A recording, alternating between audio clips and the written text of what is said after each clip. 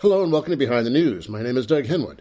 Today, Sebastian Budgen analyzes the French election, and Sofia Japaridze reports on how NGOs have turned the country of Georgia into an impoverished libertarian laboratory. First, France. On April 23rd, France held an election to choose the successor to the disastrous President Hollande. Hollande, a nominal socialist, managed to alienate nearly everyone, earning some of the lowest approval ratings of any politician in the world.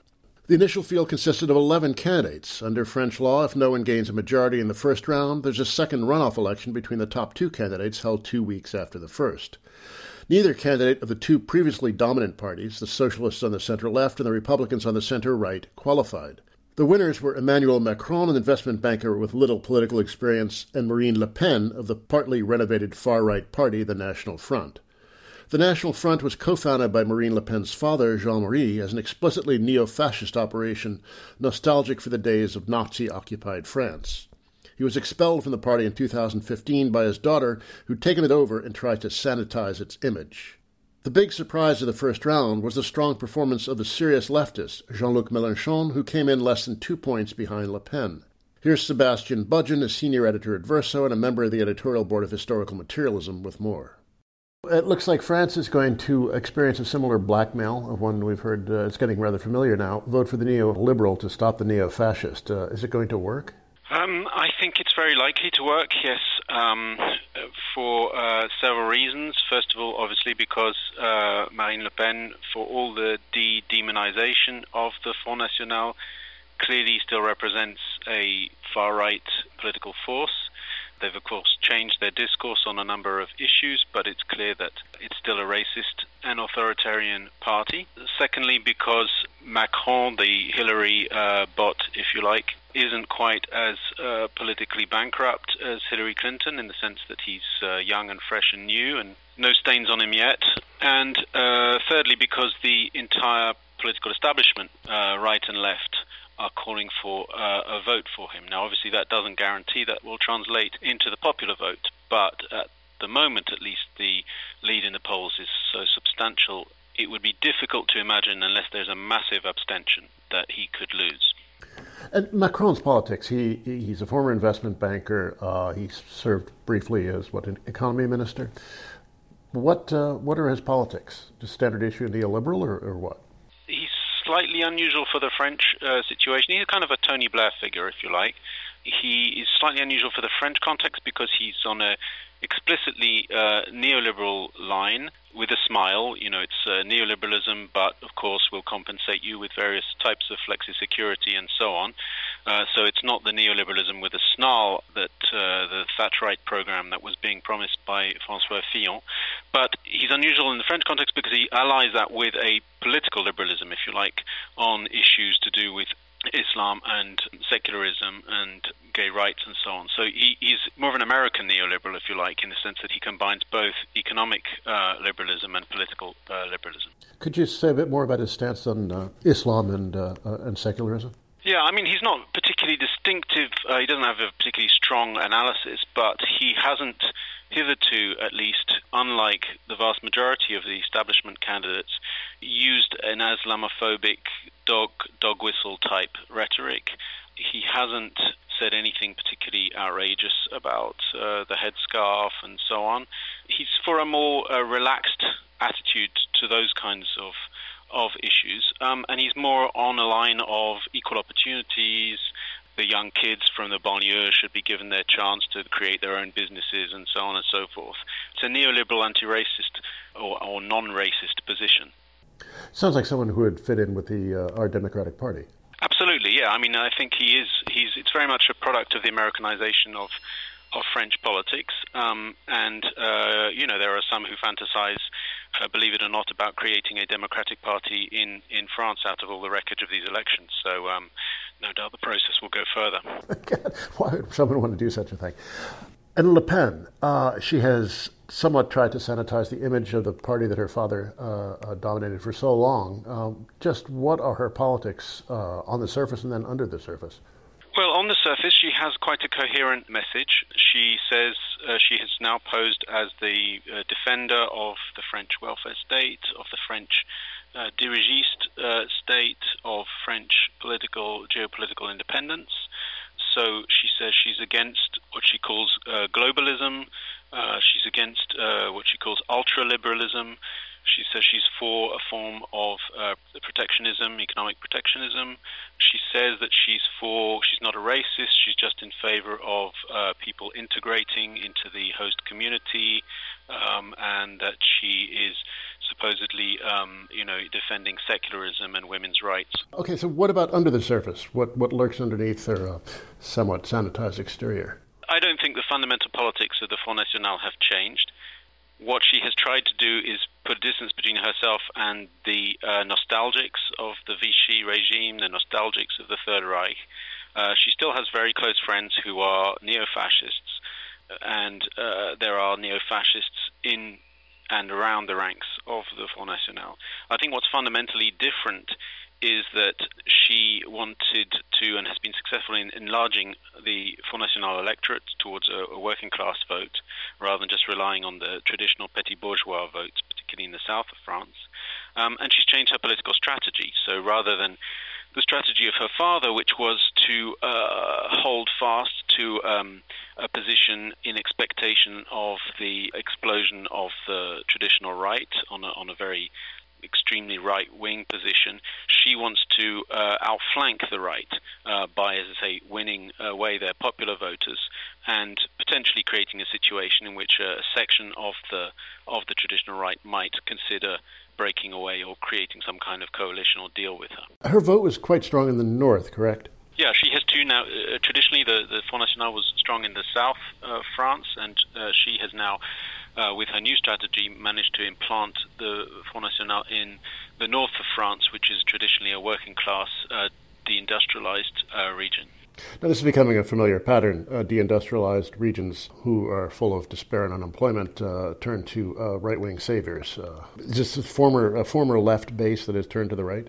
Exactly, yes. The north of France was one of the electoral bases of the Socialist Party and the Communist Party. The Socialist Party has basically run it on a clientelistic basis for many decades now, with a lot of corruption and obviously not much material benefits for its electorate. And a section of that electorate is obviously looking for a way out, both towards Marine Le Pen and Jean-Luc Mélenchon. What was her father's line in the welfare state? Has she changed that? Yes, I mean, Jean-Marie Le Pen was a Reaganite in the 80s. He was actually pro-EU as well. He had a kind of, petit bourgeois critique of the state being bloated, artisans and independent workers suffering under taxes, and it was a socialist state and it needed to be cut down and so on and so forth. Marine Le Pen and her advisors have shifted to a line of welfare state chauvinism, so defending the welfare state but only for French, quote-unquote, workers, and defending social security, and, an ambiguous line on some questions to do with working conditions and so on. Immigrants, if they learn good French and don't wear headscarves, are they considered French by her, or is it a matter of blood? Well, it's obviously moot, isn't it? I mean, one of the things she wants to do is to replace the droit du sol, which is the idea that you can have citizenship regardless of your ascendancy, with the droit du sang, the bloodline. So there's obviously clearly an ethnic factor in there, but it's overlain with a discourse about secularism and integration. I think it's clear that there's still a racist, ethnocentric conception, but it's increasingly well camouflaged behind a facade about this is not about white or non-white, this is about French law-respecting people and Islamists and what they call communitarians and so on. What are her relations with what Mark Blyth calls the Trumpist International? She welcomed the Trump election, as she did Brexit, but her relations, as far as I can work out, with the American far right are pretty weak. I think to the extent that they exist via her more kind of far out connections. She doesn't have anything organic as far as I can see. And I think she's a bit cautious about tying herself too much to Trump and to the alt-right, both because of the excesses that they can embarrass her by, but also because, she has a line about French geopolitical independence, and that obviously doesn't look too good if you're cozying up to the US. And what about the master puppet manipulator in Moscow, Vladimir Putin? Well, yeah, I mean, she has a pro-Putin line clearly on Syria and Ukraine and so on. And she got famously a bank loan last time round from a Russian bank, or a bank that was reliant on Russia. But again, it's not clear how much these are just purely sort of instrumental, opportunistic relations, and how organic they are at this point. There are clearly people within the Front National who are very pro-Alexander Dugin and the whole Eurasianist notion of some ideologues around Putin, and, that have fantasies about a kind of red-brown alliance supported by Putin, but I'm not sure how real that is and how much that is a fantasy, as I say, at this stage. Now, aside from the two finalists here, there were, 9 other candidates. What about those? For example, the socialist nominee who did very, very poorly. The big news, yes, of course, of the elections is the elimination of the two main pillars, establishment pillars of French politics, the right, the centre-right, who didn't get through to the second round and got a poor vote, although it must be said, in the circumstances, a better vote than I was expecting, given the corruption scandals around the candidate, and most dramatically, the Socialist Party, which got its worst vote since 1969, just over 6%. And of course, 1969, the disaster of 1969, when they got 5%, led to the whole cycle that led to Mitterrand refounding the Socialist Party in 1971. So we're clearly at the end of the road for the Socialist Party. It's perhaps one of the best bits of news of that election. And then Fillon, was he undone by scandal, or was it his politics as well? Well, he stood on a very right-wing, Thatcherite, openly neoliberal platform, which enthused his ranks, but didn't have a very big electoral appeal more generally. He started losing support already when it looked like he was pushing a kind of program of partial privatization of social security. But yeah, what really did for him were the corruption scandals about the employment of his wife and his kids, and then various other scandals about him being offered very expensive suits by businessmen and so on. And given that he'd stood on a platform of being the respectable bourgeois candidate as against the slightly creepy nouveau riche, bling-bling Sarkozy type figure, that obviously destroyed that specificity for him. And I think it made some people on the right pretty uncomfortable, yeah. I'm speaking with Sebastian Budgen, a senior editor at Verso and a member of the Historical Materialism editorial board. And then the great hope of the left, Mélenchon. What was your opinion of him, and what, if anything, does he portend for the future? Well, it has to be said that his campaign and his result is quite historic. I mean, it's the best result, just over 19%. It's the best result for a candidate to the left of the Socialist Party since 1981. And it's almost up to the level of the last historic high, which was the Communist Party candidate in 1969, Jacques Duclos, who got 21%. So it's a massively important result, I think. All the more so in circumstances where, from the very beginning of the electoral cycle, everybody was saying that the left was completely written off. This was simply going to be a two-horse race between the right and the far right, given also that obviously it was in the context of a Socialist Party government that had disappointed vast ranks and demobilized vast ranks of the left with the protest last spring against its labor code reforms, for example, and also in circumstances where Mélenchon really launched a campaign without a party, having left behind his Communist Party allies that he'd run with in 2012, and really created this kind of odd structure that managed to carry him up to this level for the presidential election. So it has to be, and it was a vibrant, energetic, impressive campaign with some enormous rallies, demonstrations, and innovative use also of social media and the internet and so on. So I think whatever criticisms one might have of his politics, and I think there are some serious criticisms one could make, it's a real achievement, and it's he came within a whisker of being qualified for the second round, which no one would have put any money on at the beginning of this cycle. And you just have to look at the Socialist Party vote plus the Mélenchon vote. It's 26%. He would have been the front-running candidate had there not been this rather annoying competition from the now irrelevant Socialist Party. So it's a real overturning of the situation previously, and What it portends as to the future is a big question, Doug. That's the Punditry game for you. You're supposed to come up. Well, before we talk about the future, what were his politics, or what are his politics, and what critique might you have of them? Well, Miloš was somebody who started off on the far left. He was a Trotskyist in the 60s and early 70s. He joined the Socialist Party in the late 70s. He was consistently on the left of the party. He became one of the youngest senators for the Socialist Party and was on the left of the party throughout the 80s and 90s, but being on the left of the Socialist Party means really, being involved in lots of internal maneuvering and so on. It doesn't mean necessarily having an organic relationship with social movements or that kind of thing. It's a very incestuous kind of airtight world. But he was on the left of the party. He has a fascination and hero worship of François Mitterrand, which is, kind of concerning in and of itself, given the character of that particular politician. But he saw really that he wasn't getting anywhere within the Socialist Party, and I think the big break for him was in 2005 with the massive campaign against the European Constitutional Treaty, where all sort of sections of the left came together and defeated the establishment on that vote.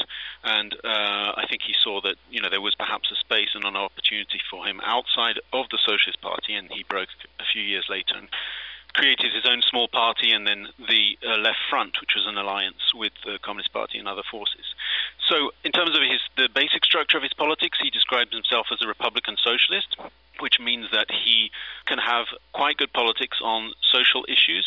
It's left social democracy, but it's quite combative left social democracy, Keynesianism, but it's twisted with new elements such as ecology. He's in favor, for example, of ecological planning, which is a clever way of bringing together the left theme of planning and the theme of ecology. So on those kinds of issues, he's quite combative, as I say, and effective. Where he's weak is his identification with the French state, an idealization of the French Republican form, which he wants to change. He's campaigned also for a sixth republic, a more democratic, less presidentialist republic. But he really sees the French Republic as an emanation of the French Revolution, which, in a sense it is, but quite a lot happened between the French Revolution and today, including some counter-revolutions and some killings of thousands of communards, for example. And that leads to him to have two main, I think, weaknesses. One internally on the question of race and Islam, where he really doesn't get it at all. He thinks that state secularism is simply a question of treating all religions equally at an equal distance from the state. Doesn't understand the racialization of people from Muslim backgrounds in France, and is very hostile to any kinds of politics that recognizes that as a central issue for the left. And on external issues, he's adopted what he calls a Gaullist position of, fighting for French independence, withdrawal from NATO, not being subaltern to the US, all of which are good things, and for a kind of what he calls a multipolar geopolitics. But I would say that there are problems with the way he positions himself on some international questions. Sometimes he's unfairly treated by the media and boxed into a corner on questions like Syria and Russia, but sometimes he doesn't make life very easy for himself in some of his formulations. But he certainly identifies himself with the French state and, with the vast majority of its military escapades abroad, and is very uncomfortable about fully accepting and engaging in a proper self-criticism about France's colonial past and indeed present, because, as you know, France is still a colonial power. Many of the people who voted in Sunday's election are in places like Guyana, Martinique, Guadeloupe, and so on, which are still existent French colonies. We haven't really talked about Hollande, but why was he such a failure? Well, I mean, he's a very pathetic character as a person and as a politician. He's a maneuverer, has always been a maneuverer, has never really stood for any particular set of strong values apart from being always on the right of the party and he's one of the people that, has fantasized for many years about turning the Socialist Party into a democratic party. He's never been somebody who's particularly attracted by ideology. He's an internal party maneuverer. And, he ran in 2012 on a very moderate program, but he did say certain things. He laid down certain markers about being, the enemy of finance, of high finance, of wanting, to introduce fiscal justice vis-a-vis the super rich, and very quickly collapsed on those issues, collapsed on the European issue, and in fact, did a 180-degree turn and passed a whole series of laws which were handouts to the employer class, of which the worst example was this labor code reforms, which provoked these big strikes and demonstrations last spring. And then when the terrorist attacks happened, he, desperately seeking some source of support, positioned himself as the strong leader, engaged in these military escapades in Mali, Syria, and elsewhere, and attempted a disastrous law reform, which didn't go through in the end, about stripping dual nationals of French nationality if they were involved in terrorist acts, which was extremely unpopular on the left, even within his own camp, and passing a whole series of very stringent security laws and a law of emergency, which is still in effect today. He really cut himself off from basically every possible source of left support that he could get, whether it was public sector, whether it was the trade unions, whether it was the so-called moral left, every possible sector that he managed to create a coalition around. In 2012, he managed to lop off and was left with nothing by the end. Under the French system, the presidency is a very powerful office, right? It is. It's much more powerful, arguably, than the American presidency, for example. There are a whole series of constitutional mechanisms which basically mean that President Le Pen, for example, could bypass the National Assembly, and especially now with these anti-terrorist laws and the state of emergency, could have very substantial authoritarian powers. So what are we to expect for the runoff? It's, in a couple of weeks? It's June 7th. Well, there will be a campaign in which the entire, as I say, media, political and economic establishment will rally around Macron. The markets have already welcomed his front-running status as the best possible news. Marine Le Pen will try and broaden her base by trying to appeal to people on the right who can't quite stomach voting for somebody who was in a Socialist Party government, however neoliberal he is. Various Catholic traditionalists who, for example, can't forgive the idea of the gay marriage law that Hollande passed, just about the only bit of legislation worth defending.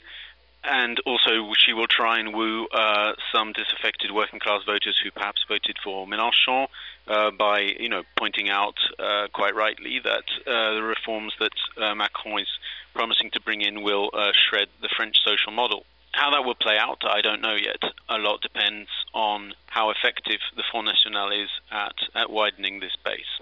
And Mélenchon has withheld an endorsement so far, right?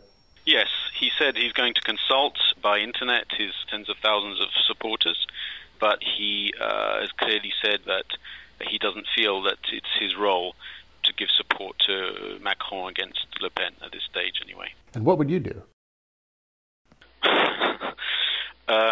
Well, it's going to be an uncomfortable couple of weeks, isn't it? I mean, a lot depends on the polls, I suppose. We're all going to be looking at the polls and not believing them as we read our horoscopes and don't believe them. I think there will be lots of people who will abstain if the polls, look like it's going to be an easy coast to victory for Macron anyway. I suspect that there will be people who will swallow their pride and vote for him ultimately if it looks like it's going to be a close race. He's almost certainly going to prove unpopular if he wins. Does Mélenchon have a future, or does the future belong to Le Pen? No, I think the big good news of this election is that, what was supposed to be a two-horse race turned into a three-horse race, and what was supposed to be a three-horse race turned into a four-horse race, and the fourth horse was this radical left candidacy, which, as I say, achieved a very impressive result in very difficult circumstances. So there clearly is a space now to create something substantial. We've got rid of, I hope, of the Socialist Party, which was the big barrier to any recomposition on the left. We'll see in the legislative elections in June, 7th of May, I got the date wrong on the second round, the 7th of May for presidential elections and June elections for the legislative. So we'll see if the Socialist Party manages to reconstruct itself. But at the moment, at least, it looks like it's been cleared away, and there is definitely a space. Now, what we what is done with that space, and whether Mélenchon is capable of exploiting it in a constructive way, whether he will continue himself. I mean, he's intimated he may stand down or not be the leading figure anymore. We will see. What is done with all that is obviously up in the air, and the left is more than capable, as we know, Doug, of screwing up every chance it's ever had to create a united, recomposed alternative. So we certainly can't say it's guaranteed, but there's definitely a serious possibility now. That was Sebastian Budgen, a senior editor at Verso and a member of the editorial board of Historical Materialism. You're listening to Behind the News on Jacobin Radio. My name is Doug Henwood, back after a musical break.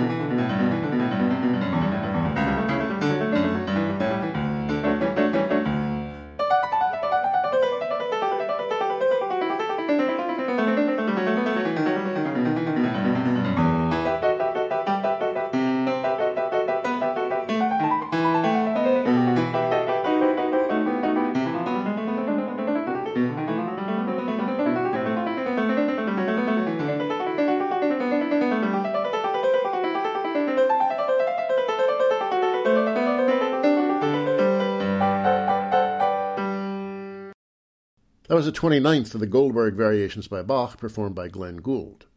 Next, Georgia, a former Soviet republic that has been turned into a libertarian dream state by a bunch of foreign NGOs.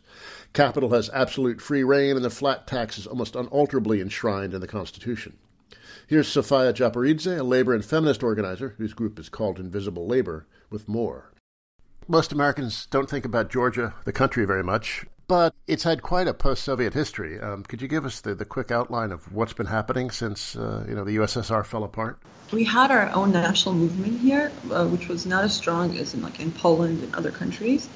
It was also anti-capitalist. It was more like feudal, nationalist or feudal, some callback for some kind of a mythical Georgia that exists only in books. This had to do with the fact that generally it was culture that was most accented as a way to keep Russian chauvinism at bay. USSR itself, like Moscow, promoted Georgian cultural sort of identity.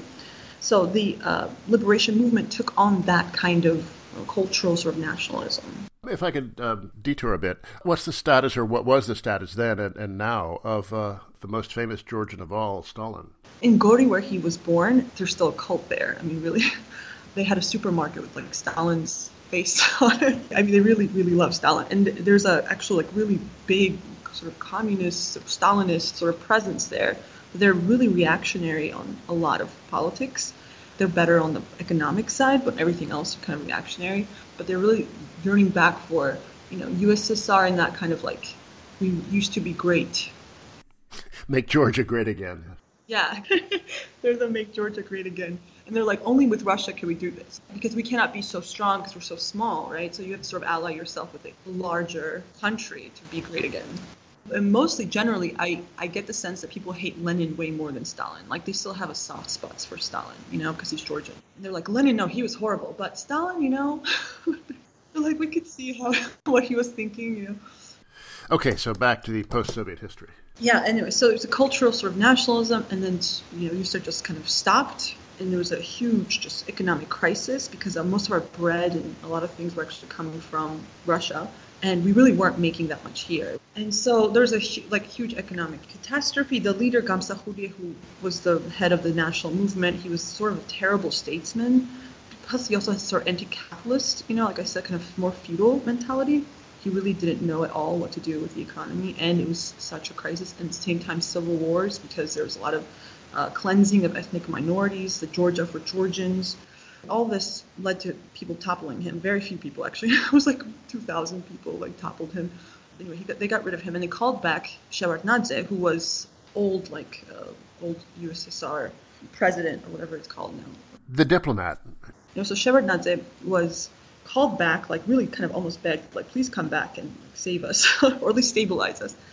And he came back, and he did stabilize Georgia for a long time, until 2003. It's just that he wasn't able to do much more than that.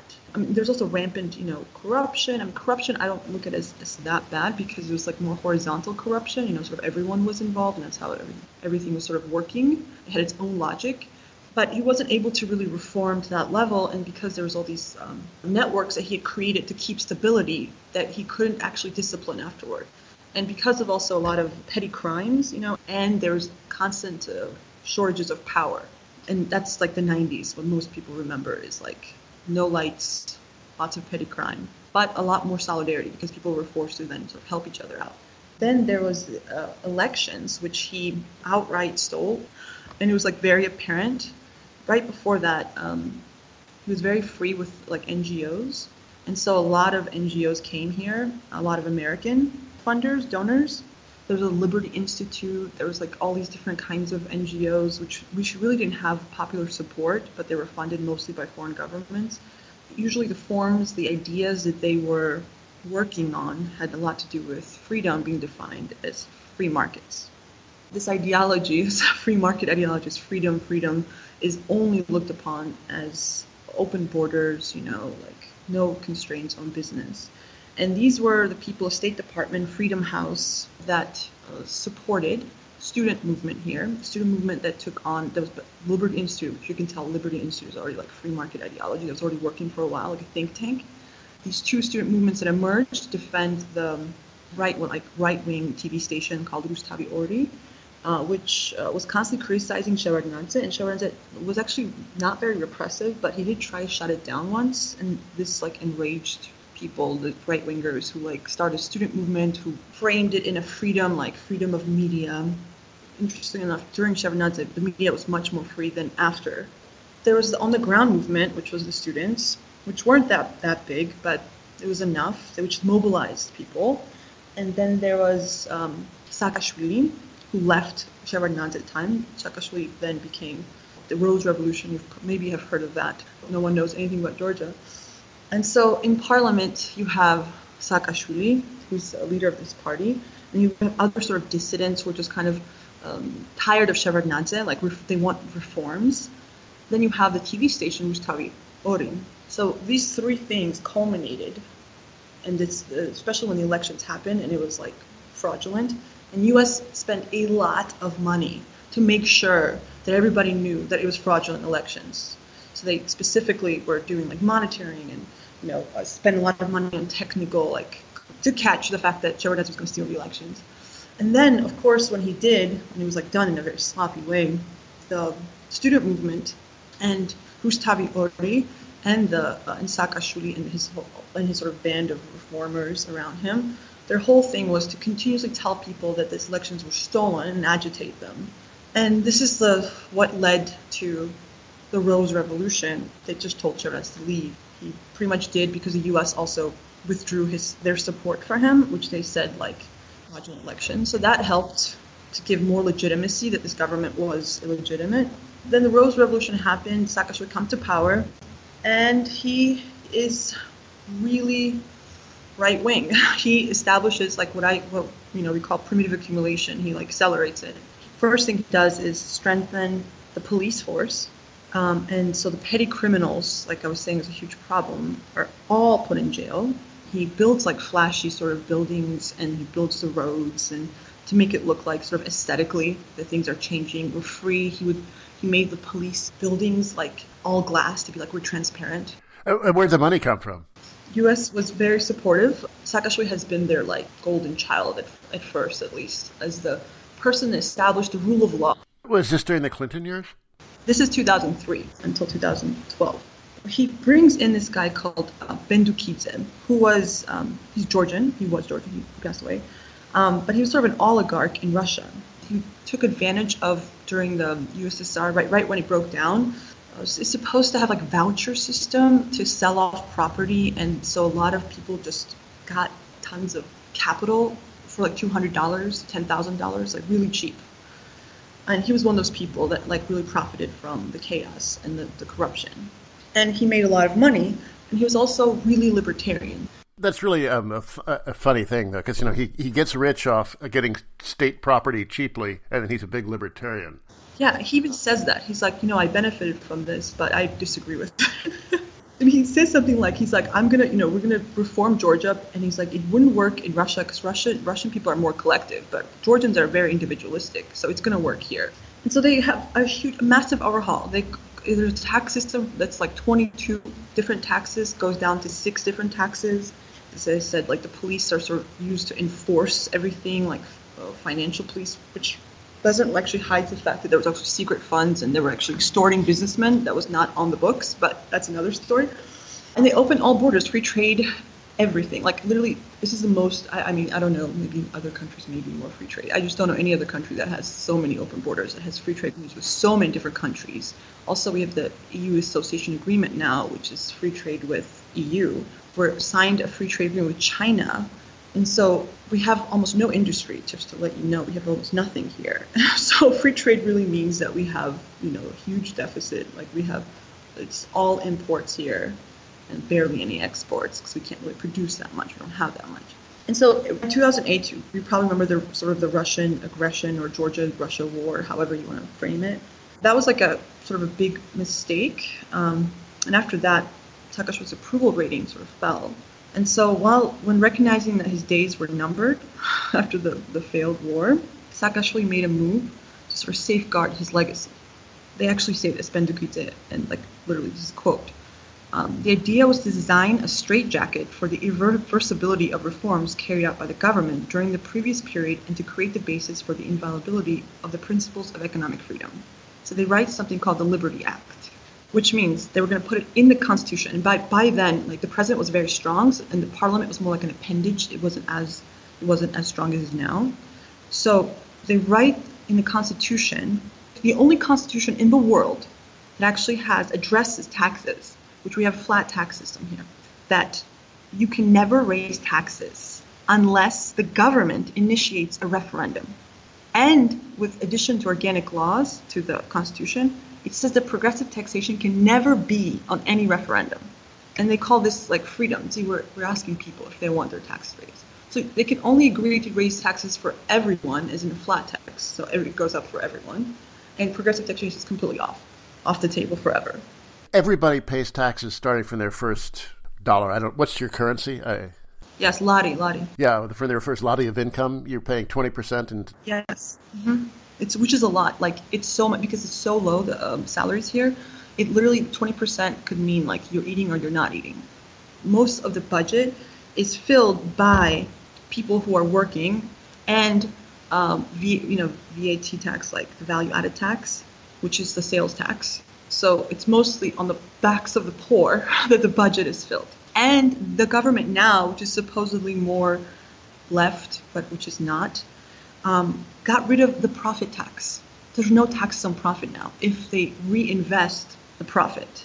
So by the Constitution, we can never raise the profit tax. Only the government can initiate a referendum. So to create a new tax or to raise taxes, I call this like checkmate. It's like no way can you actually have any progressive policies. So even if leftists, like we were able to form like, amazing party and like got into government, we couldn't actually do anything because it's so constrained. I'm speaking with Sofia Japaridze, a labor and feminist organizer in Georgia. According to standard libertarian thinking, any think tank in Washington would tell you that you guys must be blossoming with prosperity now. Is that the way things are? I live right in front of the Russian embassy. And every morning, like 200 people stand in front of the Russian embassy trying to get out. I look at this every morning and I'm like, yeah, this is why everybody just votes with their feet, which means leaves. They just leave. Our biggest remittances are from Russia and Greece. But after actually the Greek financial crisis was actually devastation to Georgia because a lot of Georgian women work there. So it used to be around 5 million people, we used to say, and the census was done, I think, last year, and it's shown that we're only 3.7 million now. Wow, that's quite an exodus. Yeah. This is freedom, right? Like we have a great country, right? It's like it's prospering. I mean, so many jobs and so many well-paying jobs. Now, is anybody getting rich off this? I mean, a lot of the oligarchs were already made during the 90s, because that was when the big sort of overturn happened. The banks are actually the ones who are getting the richest. So it's like financial capital dominates all other capital here. There's two huge banks that pretty much control everything. Businesses can't even borrow because the interest rates are so high. Banks get to decide who they give money to. Like at one point, they were investing heavily in construction. So they're building tons of buildings everywhere. And so they're like, monopoly sort of capitalism. They get to decide which business gets to live and to die. And everybody has loans now, which, again, nobody really had these loans or credit cards, and they were sort of let loose on the population. And people borrowed and borrowed because I don't think they understood what that meant. Like, you're actually going to lose your house. If you put your house for mortgage, like, you were going to lose it.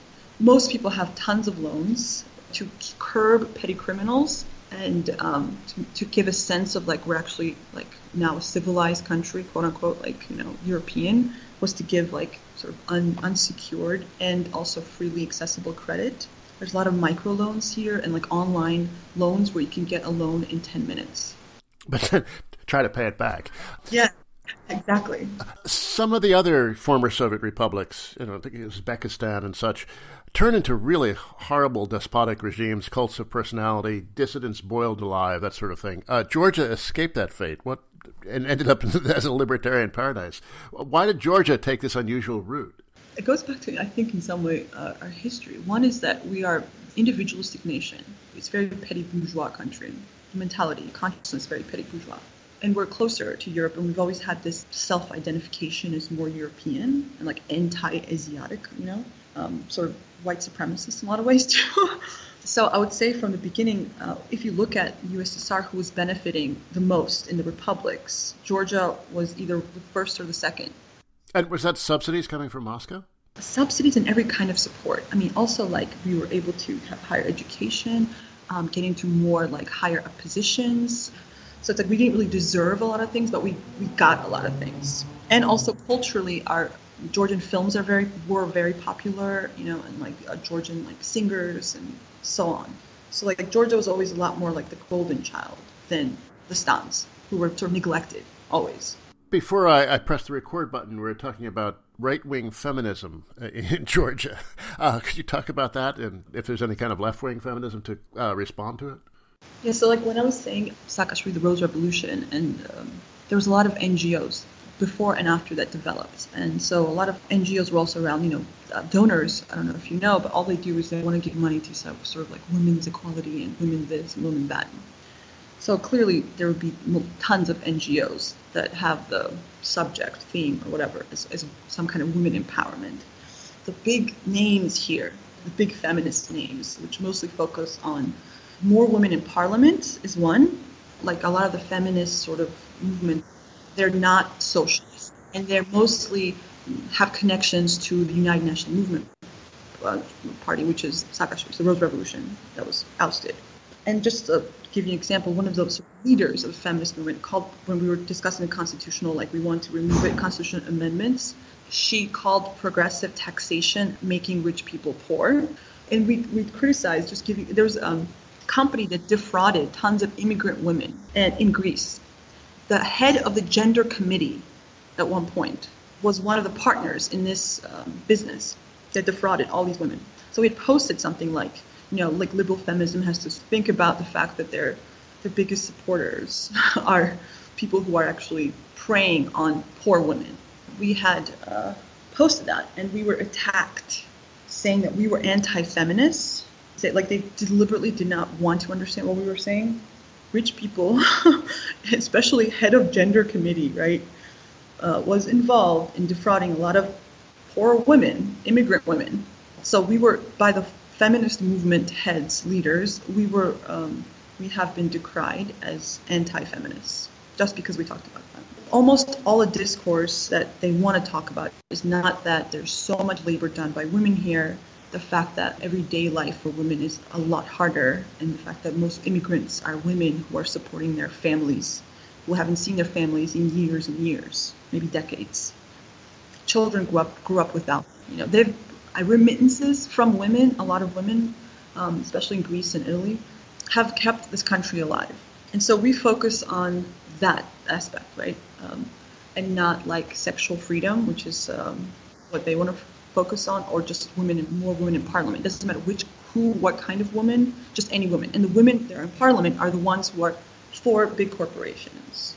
This kind of feminism you describe, sort of reminds me of, in some ways, of, the bourgeois feminism in the West, upper class, rich ladies feminism, but without a real deep constituency. Here we have this professional managerial class to whom Sheryl Sandberg speaks, but to whom does this speak in Georgia? No one. That's the strange part. They have no connection to the masses. The nonprofits, lots of donors, the money, come in, and they have created an artificial sort of class, if you want to say, or subclass, that's kept alive by high salaries from foreign donors.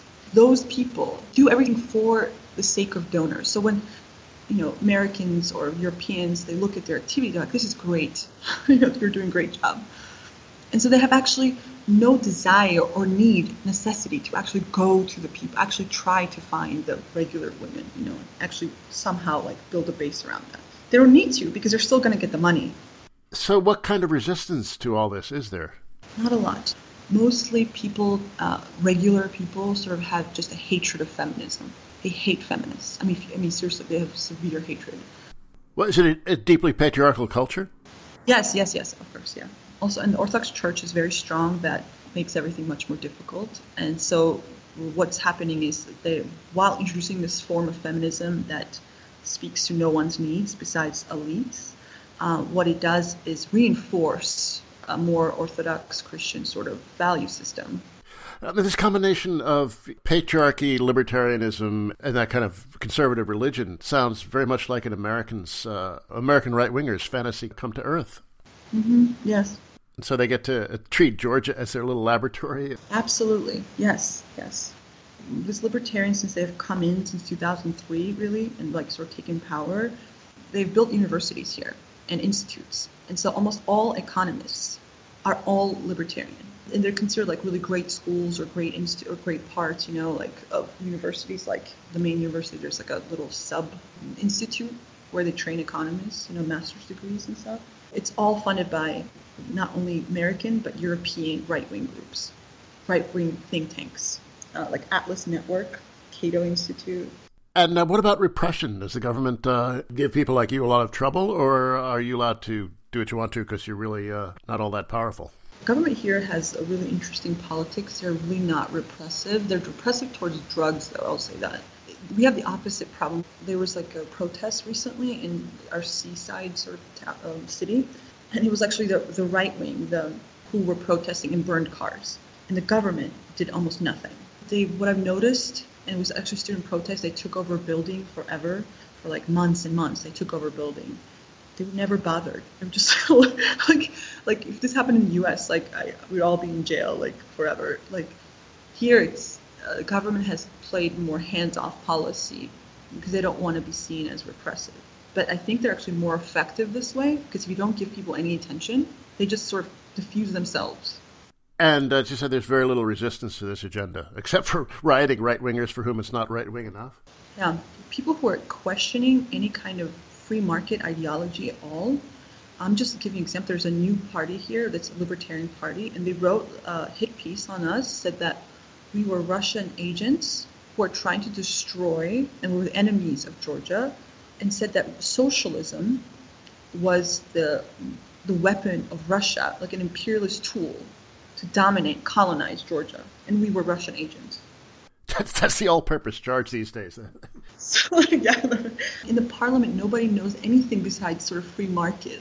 It's amazing to me if you have any critique of FDI, and just free borders or any kind of comment about economics. It's not about no taxation or what's good for business or, how to make it easier for business. I mean, you could start a company here in one day. It's super easy. They made everything for business. And also, we protect workers, kind of like a trade union. And you should just see the things that these capitalists do to the workers. I mean, it's amazing to me, the level of exploitation and oppression here.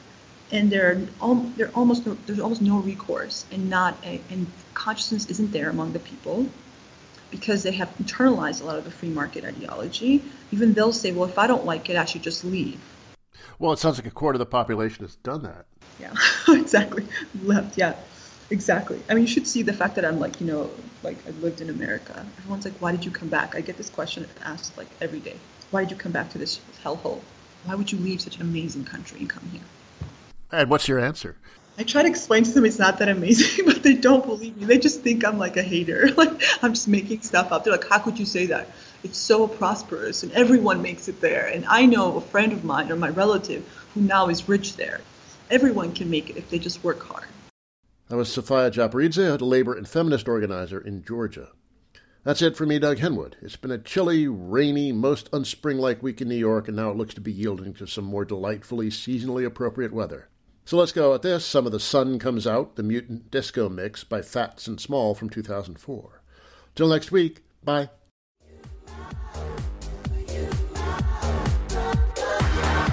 Sweet perfume of morning dew in cold November rain.